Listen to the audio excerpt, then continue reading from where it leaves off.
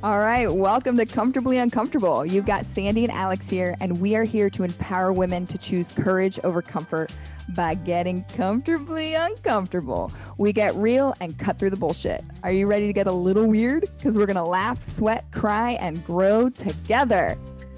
No topic is going to be TMI. Well, maybe for me, but not for Sandy. We complement each other in that way. Okay, so are we ready? Well, yeah, duh, I am, but are you?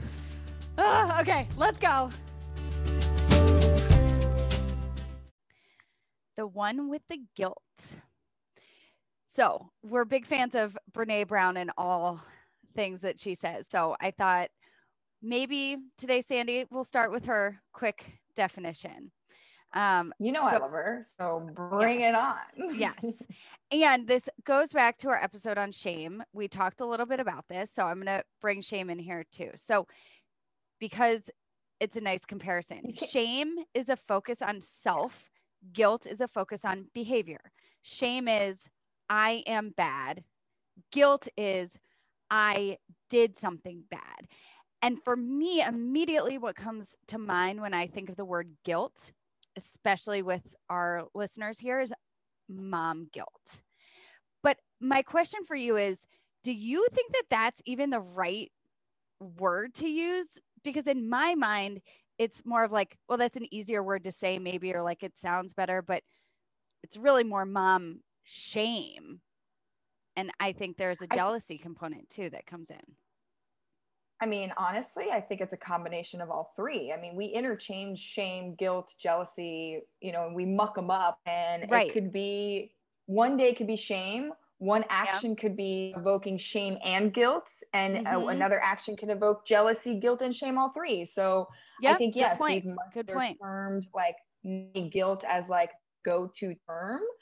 But I definitely think like your distinction of, and Brené Brown's distinction, and a lot of psychologists really, of trying to separate the three, shame, guilt, jealousy, to help us as individuals identify what we're experiencing. Yeah.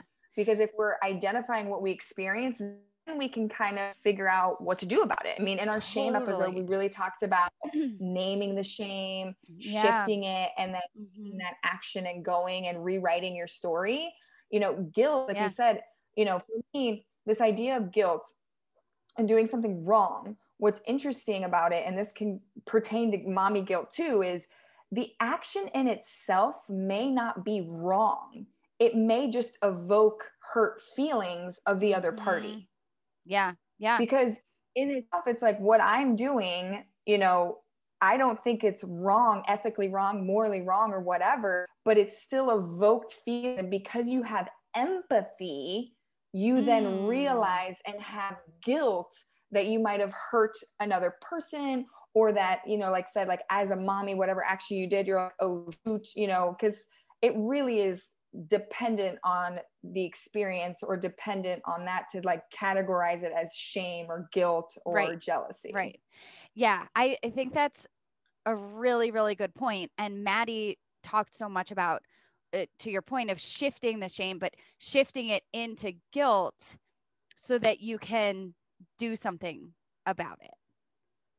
Right. Yeah. And I mean, that's where like the distinction between like your own internal perception of who you are and having shame because you're feeling unworthy, or you're not, because I think it's like, there's some people, I mean, narcissists are actually a category of people who don't really feel guilt, but have immense feelings of shame.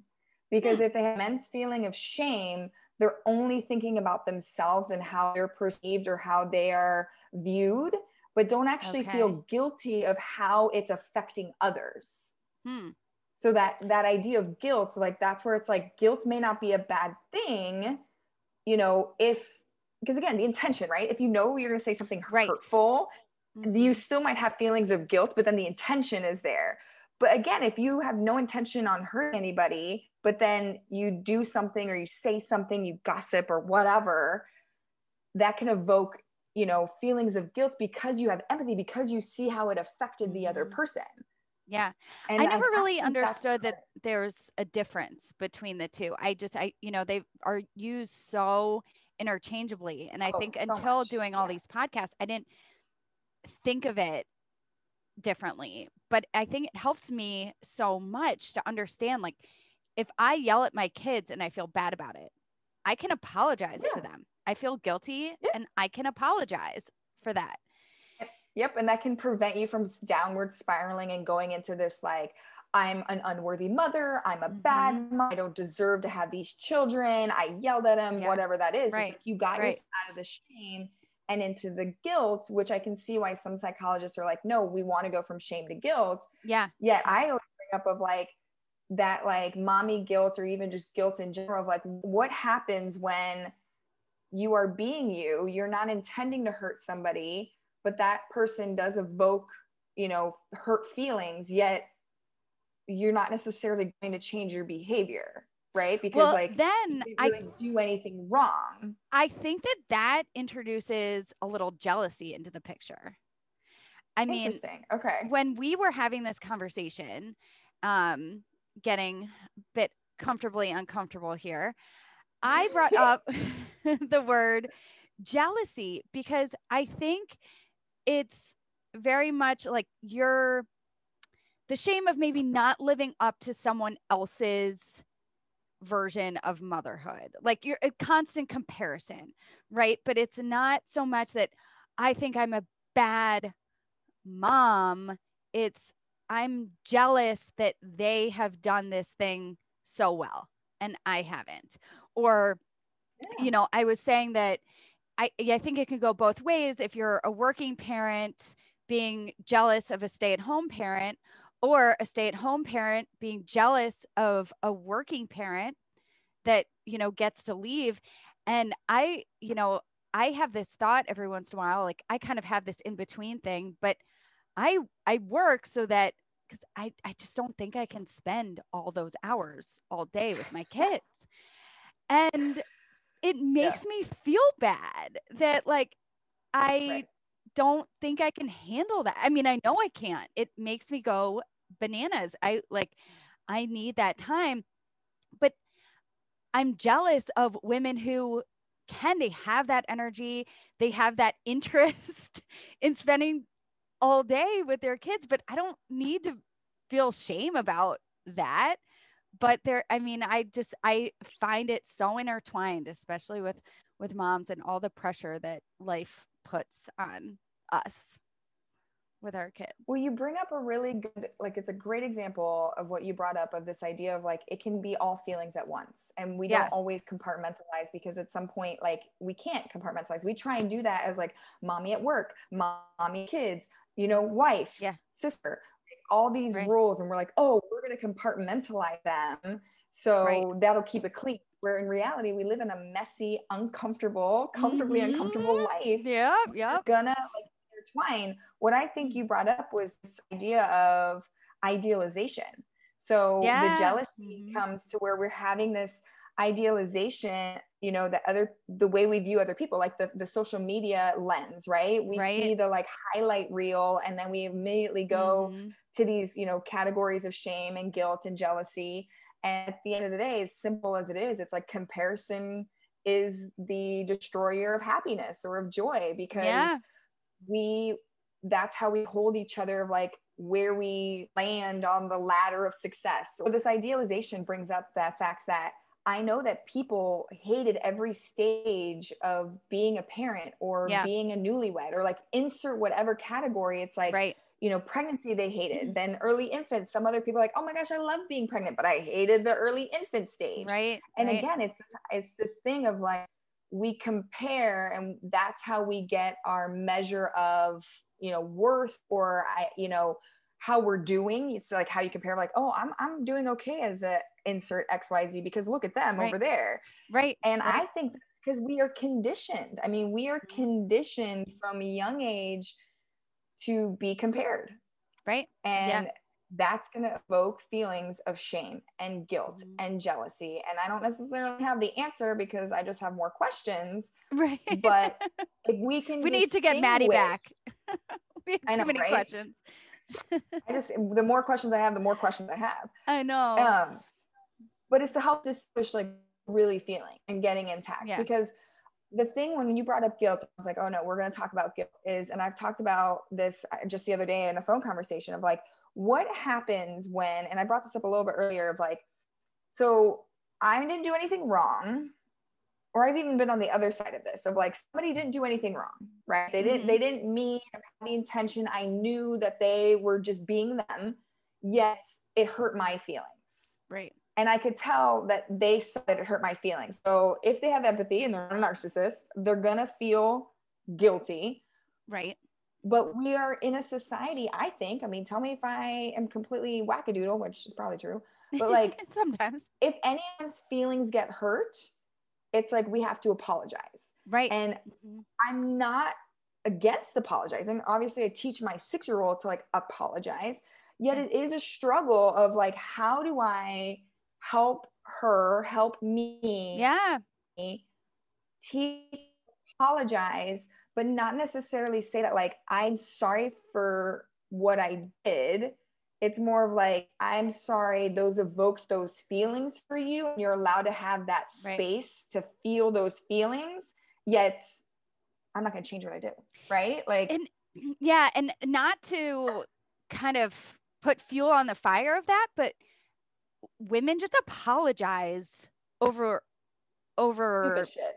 Yeah. Like just over apologize, I guess is what I'm saying. And we need to stop. Like, you don't need to be sorry for doing things that make you happy or put your family first, or, you know, and people can feel the way that they want to feel. But if it's weighing on you doing things that make you happy, but it's hurting someone else, if that's weighing on you, then maybe that person just shouldn't be in your life. Like, not to be, I don't know if that's too dramatic, but like, I think we need to just stop apologizing for being happy. And like, yeah, I mean, I don't know. One of the examples I love, Glennon Doyle's in her book Untamed. Yes, she talked about the drawbridge, and okay, like I don't remember that. Because so the drawbridge was they live on their island, and so they're not doing any actions. Yeah, they're not doing any actions to like physically or emotionally intentionally hurt people, right? Because that's not, we're not in the business of that. Of like, no, always be kind.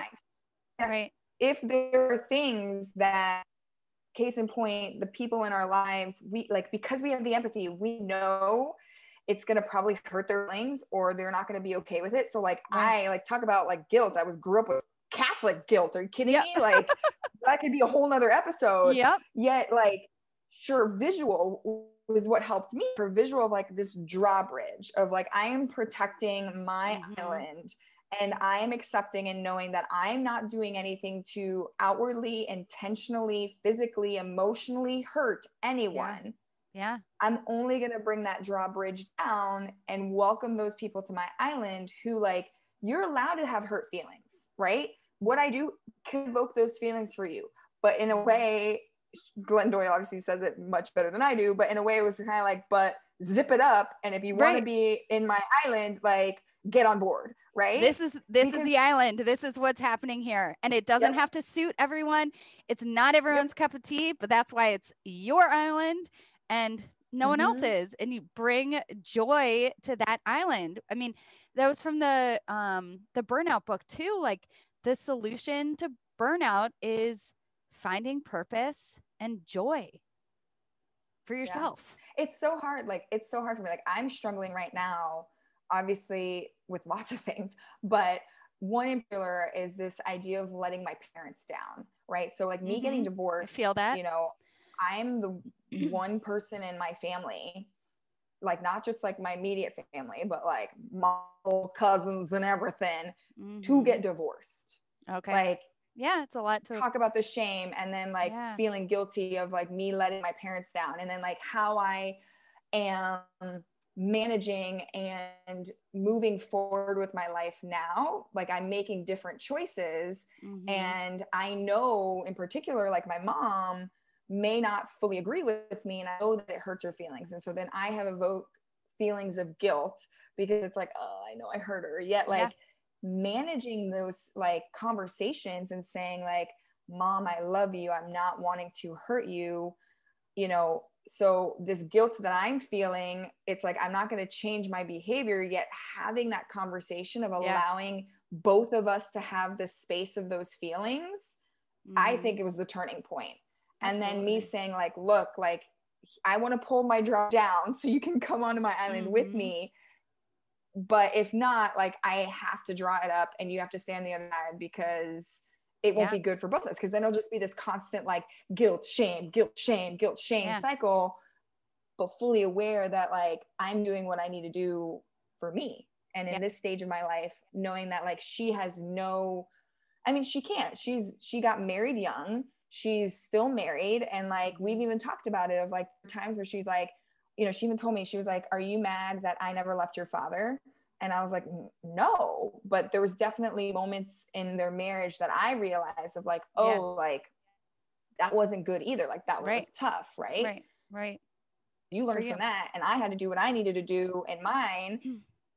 Yet I get that she won't ever understand what it's like to be 33, a single mom and divorced. And so sometimes her advice is, it just like, at the end of the day, it's like, we might sit with these feelings of guilt and can't do much anything about it. But the only thing we can do is just like accept that like we love each other. It's not being done on purpose, and that it's for each other's preservation of all the things. Well, I think that's so important. And I applaud you for having those hard conversations. Like first recognizing it and then actually doing it are two completely different animals. And I understand very deeply how difficult that is. And I mean, and I think all like, you know, we see this, you know, advice in different places, or we've received advice in different places, but it always seems to be like, sit with it, recognize it, and then like take those steps. And being comfortably uncomfortable, you're going to have to sit in what I call the dirty water and have those conversations and know that you can't really wrap it. The guilt is there because you have empathy and you're understanding that somebody else has hurt feelings. Now, if you didn't mean intention, you change your behavior, like by all means, that's what guilt is there for, is to help you understand how you can change your behavior to not hurt somebody's feelings. It's okay if they mix. It's okay that you have guilt with it. Right. I like the idea of boundaries as another episode. To be continued, y'all. Boundaries coming up next. Yeah, absolutely. Thanks so much for being here with us today. As you know, getting comfortably uncomfortable is always more fun with friends. We'd love to hear more about your story and how maybe we can support you on this journey postpartum. Don't hesitate to reach out to us. You can find me, Alex, on Instagram at aj.afterbabyfit, or my website, afterbabyfit.com, or Sandy on Instagram at Sweat and Shine On, or her website, sweatandshineon.com. See you soon. Thank you for showing up today. Getting awkward is always more fun with friends. Give us a review, tag us, and share us so we can continue to grow together. Use hashtag CUPod, letter C, letter U, or tag us. You can find Sandy on Instagram at sweatandshineon, and Alex at aj.afterbabyfit on Instagram and afterbabyfit on Facebook and YouTube. We'll see you next time.